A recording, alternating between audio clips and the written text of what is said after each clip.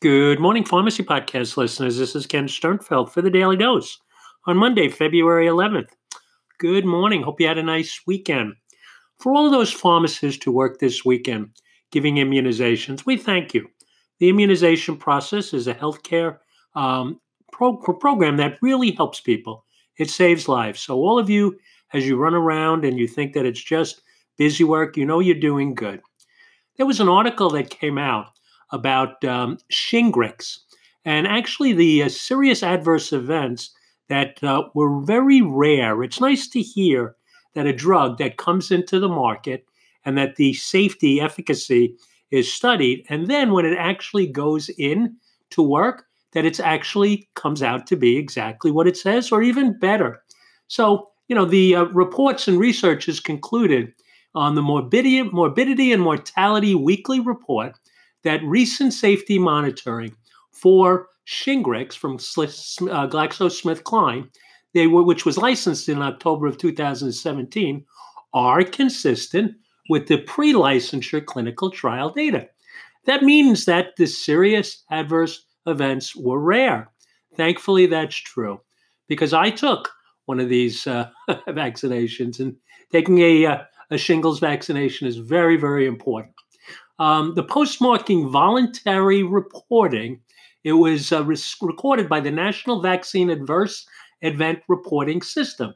It found that roughly one out of, in the first 8 months of use, 4,381 adverse events were reported. It seems like a big number, but 3.2 million doses of the vaccine were distributed. So that's really about 3% of adverse reactions, which are considered severe. Some of the things that were reported including fever, injection site pain, and things like that. But, the old version, the Zostavax, had even a slightly higher serious event rate. So we're moving forward. One of the things that we as pharmacists need to do is to advise the patients about these adverse reactions, to expect perhaps a little bit of pain or swelling or redness at the injection site, or perhaps some fever and chills. One of the things about consultation is that setting the expectation with the patient about what might occur actually keeps them more confident that when those things do occur, you're not really getting that patient alarmed. So congratulations to the makers of the Shingrix, that they are delivering a product to market, and it's actually helping people save lives, make their lives easier, and also it's actually working. I want to do a little call out for the APhA.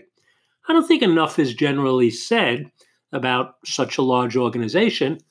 Things like their national annual meeting and exposition, which is coming up in Seattle in March on the 22nd to the 25th. We were actually asked to go out there on behalf of RxVIP because we're working with an organization that is trying to create a very interesting scenario for PGX testing, where the pharmacist, again, is totally incorporated and interjected into that review process. So hopefully that will come together, and we might have representation from RxVIP out there. But a call out for the APhA Ambassador Program. One of the things that I love to do is mentor. So whether it's PISNI having a mentoring program, or my first mentoring program was with at St. John's when I went there, it's really important that you give back to your profession. So the APhA Ambassador Program is really the first step for any young individual entering our profession, and that's really where they can really get their baseline, and they can kind of call it home. Well, the APhA Ambassador Program connects experienced APH members with other members who want to become more engaged in the association, who have a question or two, maybe a specific APH member benefit, or just general conversation. They can seek out an APhA ambassador to help answer quick questions, learn generally about the opportunities to get involved in the association, and really gain advice on how to customize their own personal APhA experience. I think it's wonderful to have APH ambassadors who have years of experience as engaged members, and each person can provide a very, very unique perspective and really inform the next generation about the journey. It doesn't really mean how long you've been with APHA, but I suggest in any association, always look to give back and be that ambassador. So I call out for APHA. Mentoring, as I mentioned, is really a core to what RxVIP does. We're very pleased that we have been selected as a gold sponsor for APPA, more letters, and we will be doing a mentoring program with that association as well. Our commitment to the next generation of PharmDs is really very strong. So the Daily Dose, the Concierge Pharmacist Show, all the things we do on the Pharmacy Podcast Network will be enhanced by our ability to reach that next generation. So this is Ken Sternfeld for the Daily Dose on Monday, February 11th, saying pay it forward. It'll help you. These young professionals keep you young, and they are the ones who are going to lead us to provider status. Ken Sternfeld for the Daily Dose. Have a wonderful day.